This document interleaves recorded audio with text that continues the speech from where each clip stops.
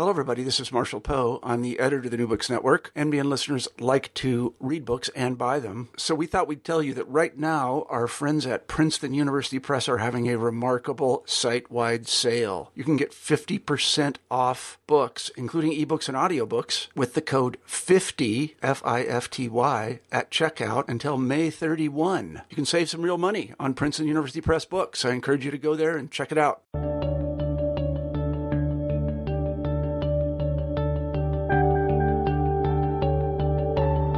Hello, and welcome to New Books in Geography.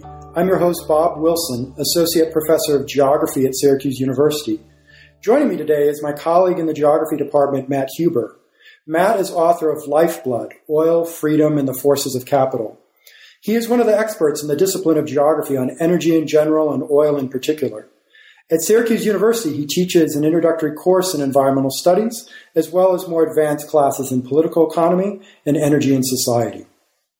Matt is also among the vanguard of a new generation of geographers, critically examining the way natural resources are produced, distributed, and consumed. His book is partly a history of oil in the United States over the past century. But more than that, Lifeblood is a story about the role of oil in American society and how it has helped shape American economics and politics. Lifeblood was the subject of a special session at this year's Association of American Geographers Conference, where Matt was also awarded the James Blunt Award from the Cultural and Political Ecology Specialty Group. Lifeblood is a fascinating book, and I'm delighted to have Matt Huber here for this podcast. So Matt, welcome to New Books in Geography. Thanks so much for having me. You opened Lifeblood by discussing the way oil has erupted onto the American political scene in the past decade, mentioning such things as delegates chanting "Drill, baby, drill" at the Republican convention in 2008, and former President Bush saying that Americans are addicted to oil. And so both then and now, it seems that oil is in the news a lot. But I wanted to know, how did you become interested in the topic of oil in the United States? Well, first of all, it's very kind of personal in many ways. The book is, it doesn't appear on the surface, but it's kind of autoethnography of my life growing up in the suburbs of St. Louis. And from a very early age, I really remember kind of complaining to my mother about just how spread out everything was and how it was very difficult for me as a young child to walk anywhere where there would be public space and other people really congregating. And even with a bicycle, we were like 4 miles from any sort of public square. So really the car dependence and auto dependence and sense of privatism of suburban life really undergirded a lot of my upbringing. And also, I started grad school in 2002 in sociology. And that was a time where oil was very much on a lot of people's minds in relation to climate change, but also the Iraq War. And I'll never forget a moment when just after, I believe it was Press Secretary Ari Fleischer announced on television that Operation Iraqi Freedom was underway, and so the U.S. invasion had begun. It was mid-March. I was actually visiting my brother in Florida, and I was really upset. I'd gone to the big protest in February and really thought that was going to stop the war. But that was not the case. No. So then I was at a restaurant. I saw the news, and I was really sort of very depressed. And then I remember we went. We ended up at a gas station, actually. And I just remember seeing a big one of those massive gasoline tankers pull in and then start unloading the gasoline into the underground storage areas.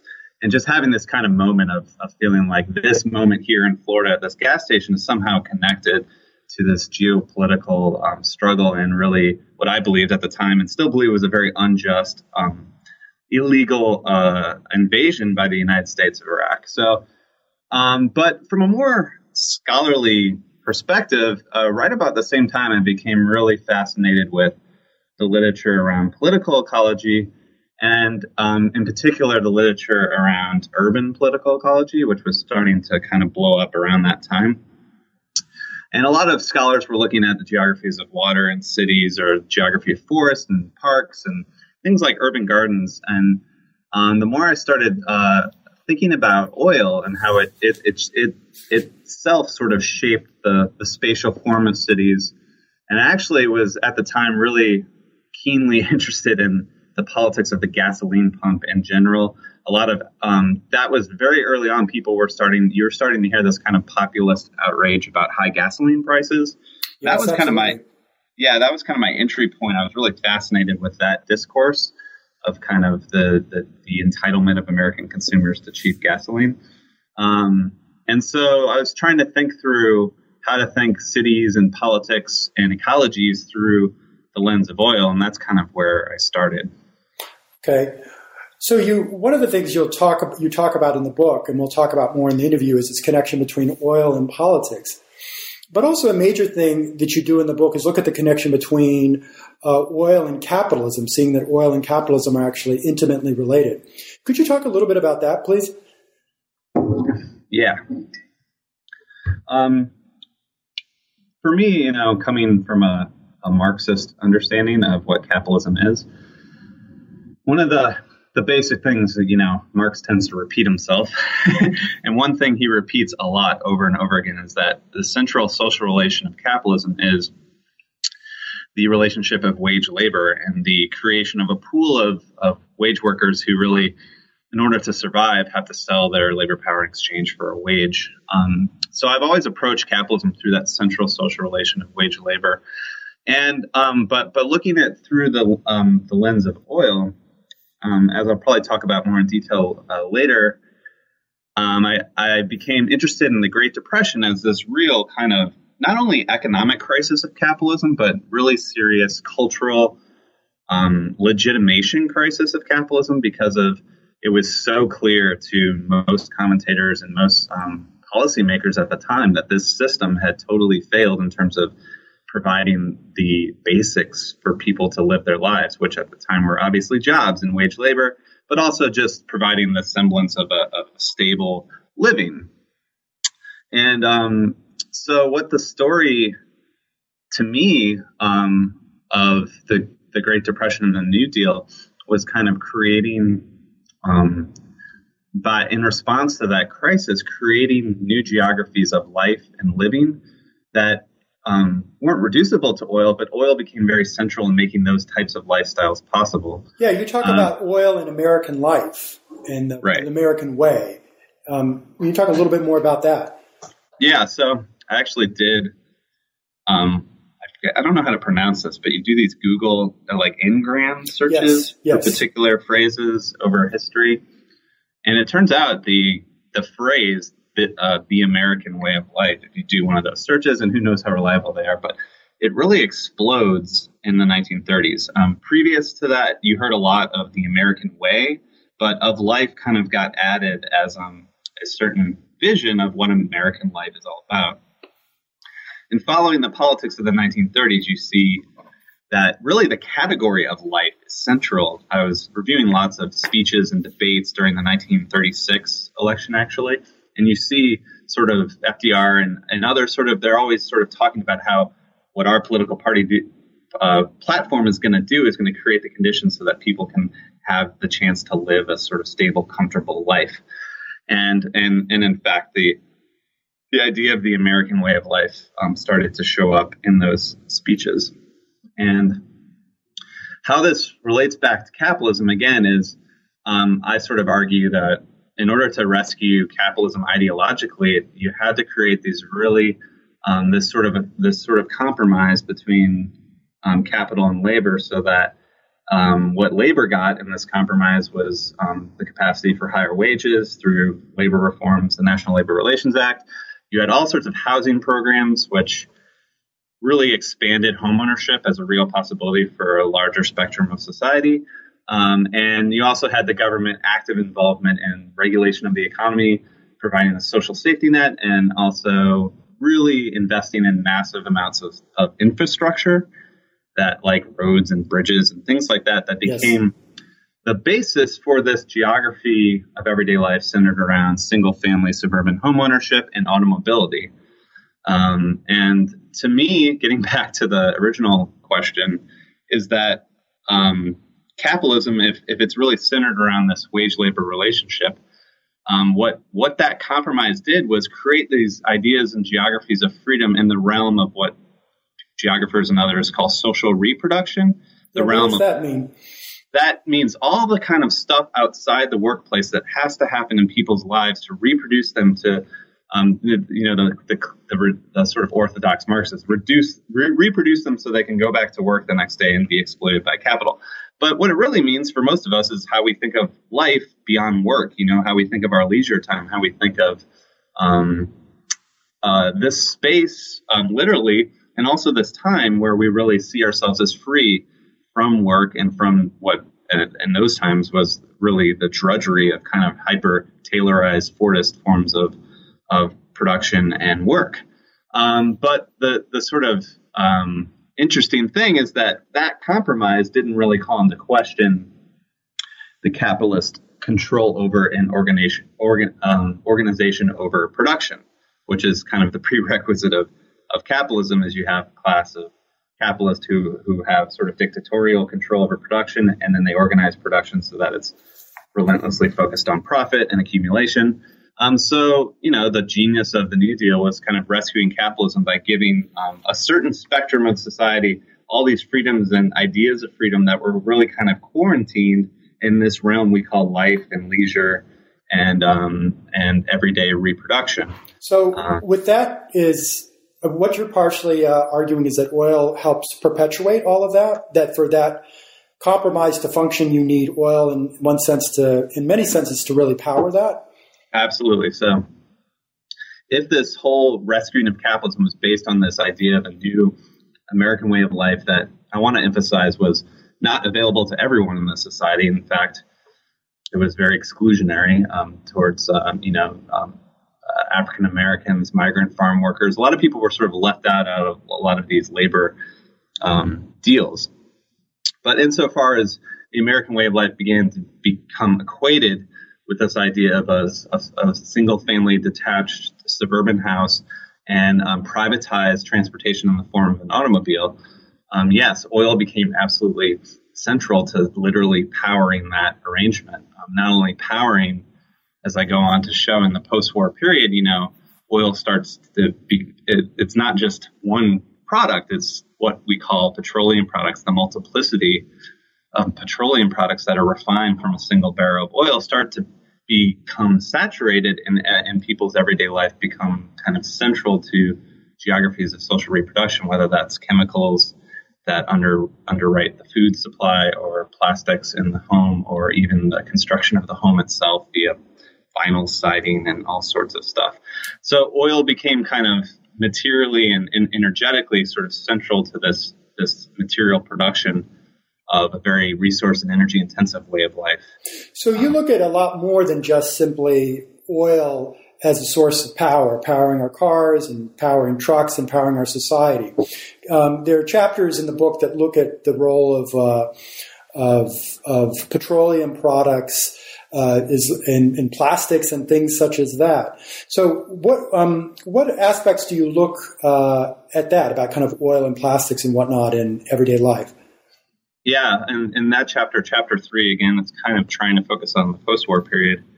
And I became really interested in the fact a lot of times nowadays when we talk about oil, we talk about it as a kind of singular thing. The oil, there's wars over oil, there's oil states, there's oil-based transportation systems. But what's interesting is crude oil in itself is pretty useless as a thing, as a substance.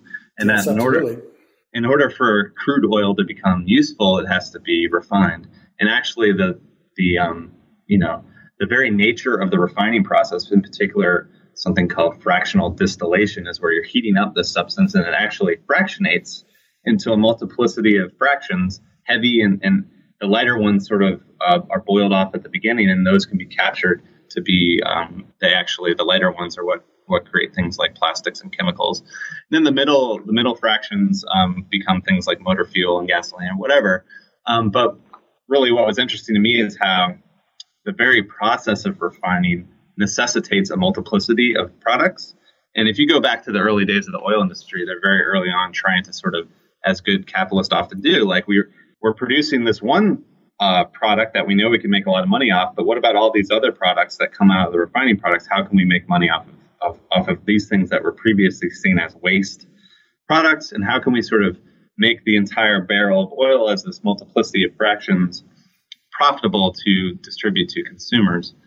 And so fast forwarding to the post-war era, I became really interested in looking at these old advertisements where it was very clear that the oil industry is trying to construct this narrative of what I call the unavoidability of oil, where literally wherever you look, you yourself are dependent on a petroleum product. And so again, it's not just the fuel in your car. I have this one ad where it calls attention to the lubricants that are in the machinery of the car, of the engine. It calls attention to the synthetic petroleum-based tires that are on the car. It calls attention to the asphalt itself that the car is driving on, which comes from the heavier bitumen fraction of oil. And so it creates this kind of assemblage of oil products where you literally can't escape it. So insofar as the post-war period was about creating this new vision of life and everyday life based on suburban automobility, the oil industry was very keen on sort of reminding consumers that they were sort of inescapably linked and dependent upon this one resource. Throughout the book, you mentioned these ads that you use. And one of the, I think, great things about the book is all the images that you have from old advertisements, the cover of old news magazines or magazines that are talking about oil. And so what drew you to those images, and why did you decide to use them in the book?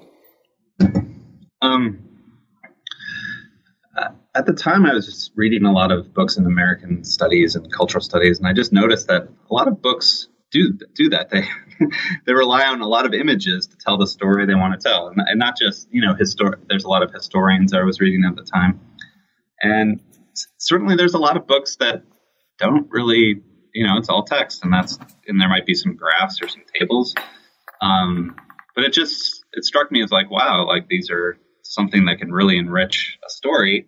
So why not use them? It does, it takes getting your hands dirty a little. I mean, I would go into the stacks of libraries where, particularly the libraries that still keep their old bound periodicals on the stacks, easily accessible. Yes. And you just pull off a few off the shelf and you spend an afternoon kind of glancing through them. And it's kind of amazing how rich, like if you look at Life magazine from the 1950s, I mean, on every advertisement, you're going to find something rich that sort of illustrates the nature of post-war American politics. I mean, it's like Mad Men era advertising executives really liked the oil industry and its products. Yeah. As a watcher of Mad Men, part of that show about, Don Draper, it's part of the mythology of him is that he really kind of understanding something deep about American culture. And insofar as advertisements are the corporations' kind of attempt to project what they think culture and society ought to be at a particular moment, I find they're very useful. I mean, obviously, you have to take them for what they are. They're not necessarily representations of empirical reality. They're corporations trying to sell their products in particular ways, but they can be reflective of certain cultural ideas at the time. Later in the book, you look at the energy crises of the 1970s, the oil shocks, the long lines at the gas pump. I'm old enough to remember President Jimmy Carter wearing a sweater in the White House and calling us all to turn off our lights and to use energy more efficient, to share and sacrifice. So how did the energy crises of that time affect, or maybe not affect, Americans' views about oil? Well, what I tried to do in that chapter is not so much look at how it changed their views about oil, because I feel like a lot of historians have looked at that, essentially going from a period where people didn't question the availability of oil. It was sort of this culture of abundance in the post-war period, and then a very brutal imposition of scarcity in the 70s. But what I try to do is look at how discourses of how Americans kind of thought about the oil crisis itself, and how those ways of thinking kind of reinforce larger political shifts that were happening at the time. So I was really drawing from a lot of historical literature recently, looking at the 1970s as the kind of key decade where the United States politics shifted from a kind of New Deal Keynesian kind of consensus, left liberal consensus, towards a rightward shift towards what we would call neoliberal forms of free market ideology. And so basically what these larger shifts were based around were these neoliberal critiques of what we now call like big government, neoliberal critiques of unions, and also neoliberal critiques of any kind of monopolistic corporate power.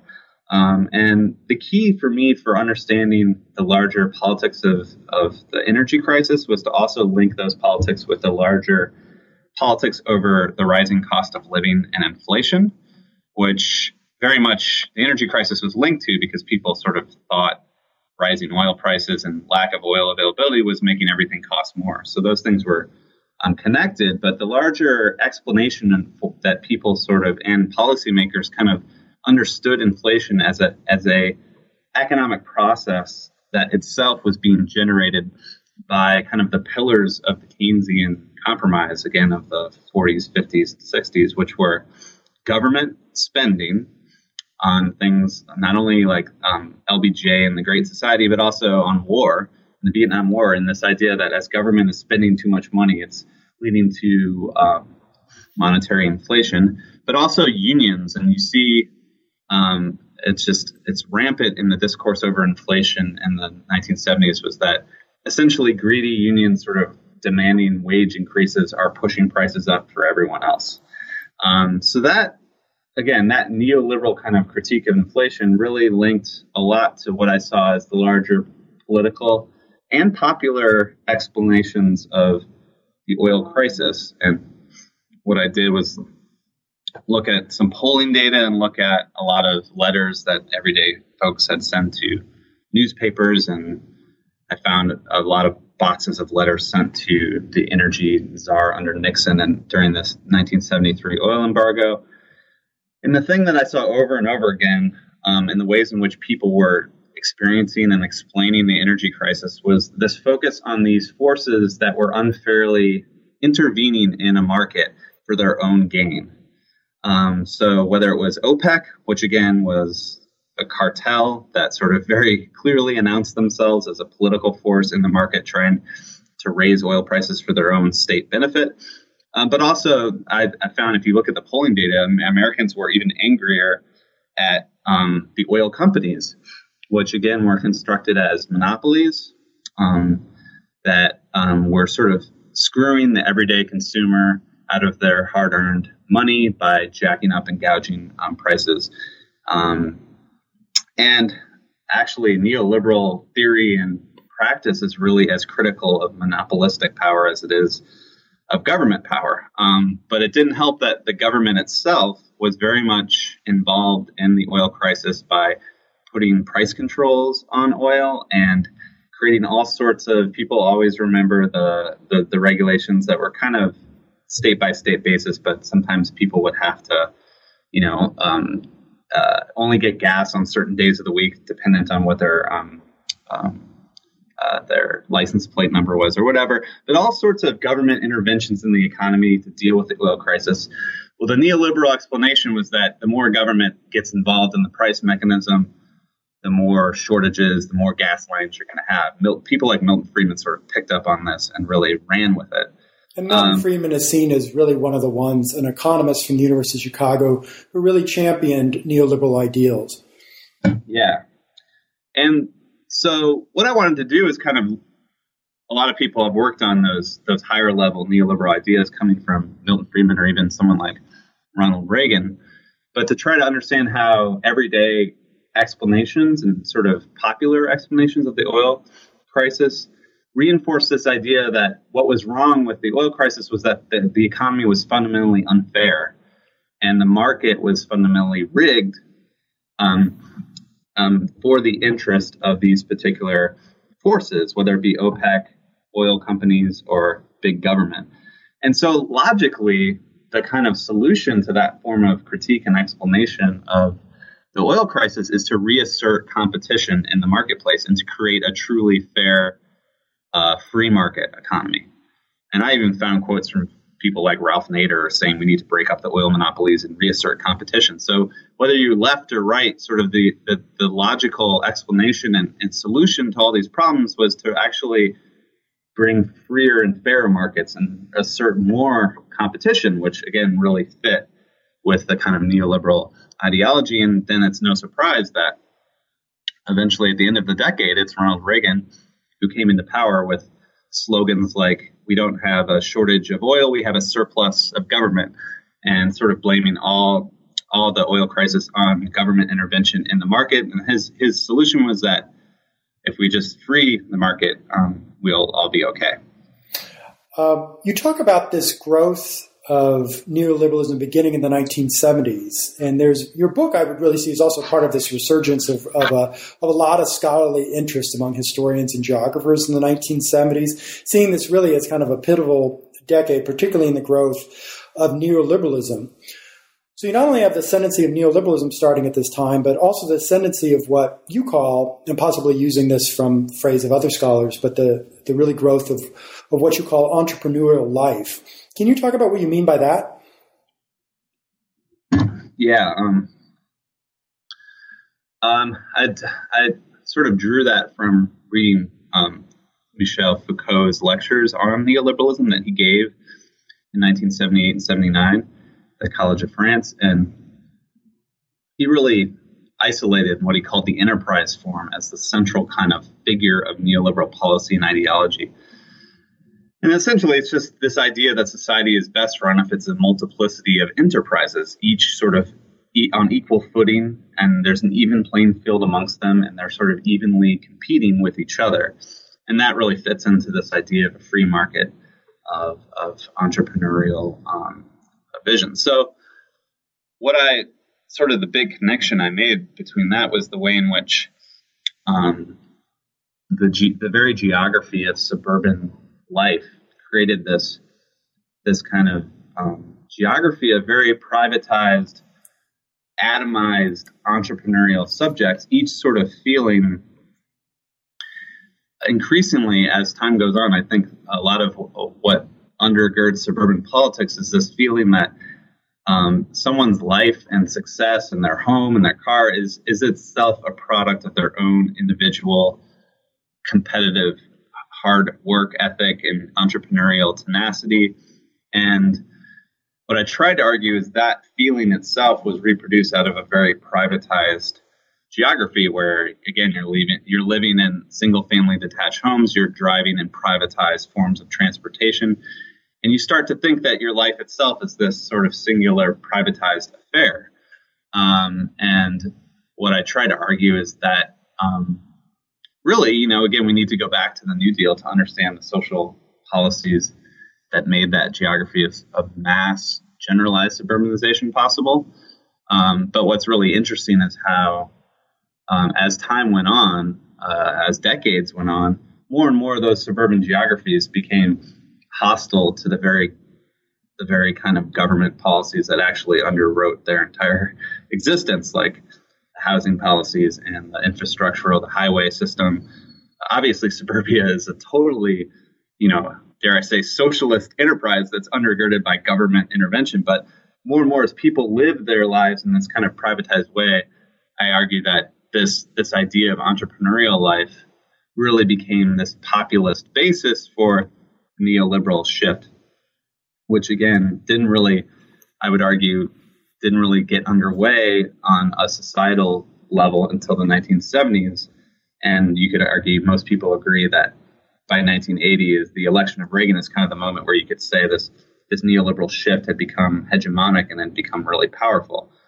But what I try to suggest is that it really took decades for that, not only the neoliberal think tanks and movement intellectuals to build their rationales and to build their critiques of Keynesian ideas, but it also took decades of kind of this expanding geography of suburbanization, which became the kind of popular basis for a lot of these political shifts. Right word. Moving on to some more contemporary issues, there are many environmentalists and some in the media who talk about the threat of peak oil. And you in your book and maybe in some of your other writings talk about peak oil. But do you think peak oil is a real threat? Is this a real issue? Yeah, it's we are gonna reach peak oil at some point.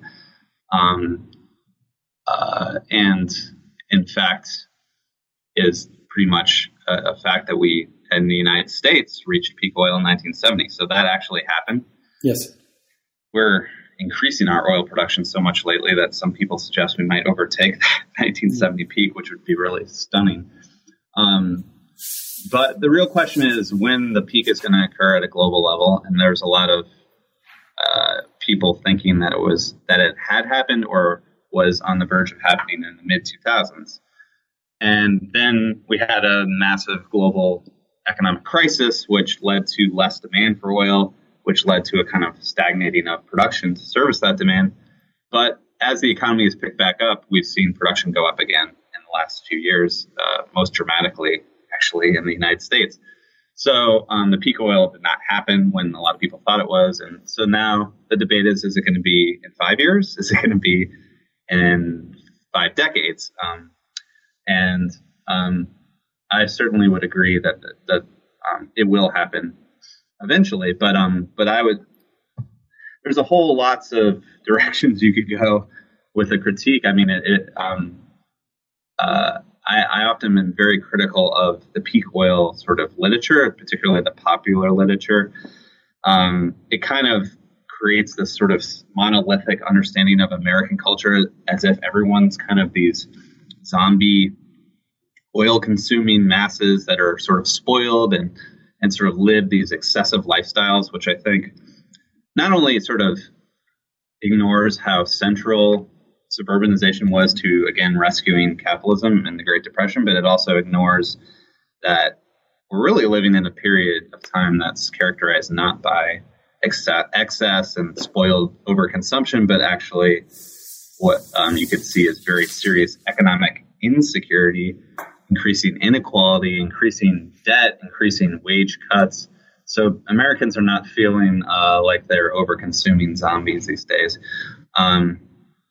But the other critique you could on a very basic level of peak oil is that really the problem is that there's too much oil on the planet.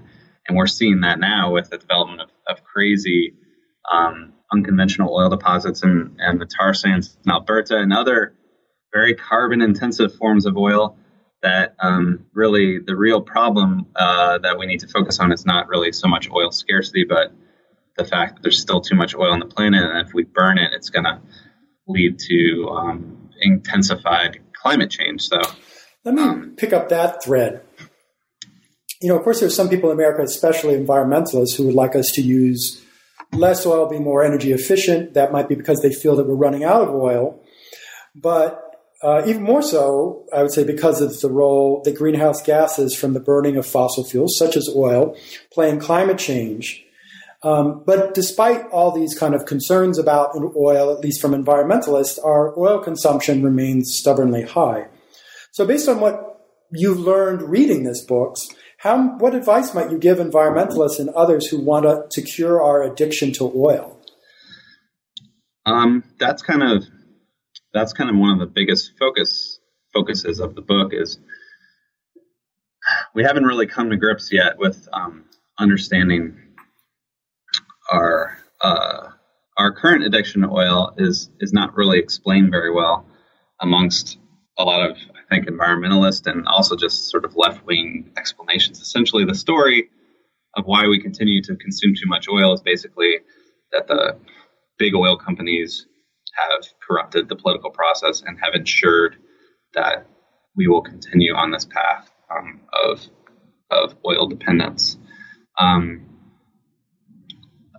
But basically, that ignores the kind of, again, this larger popular support and ideas of things like freedom and of things like family and home that are wrapped up around these suburban ideals that really undergird a lot of people's everyday existence.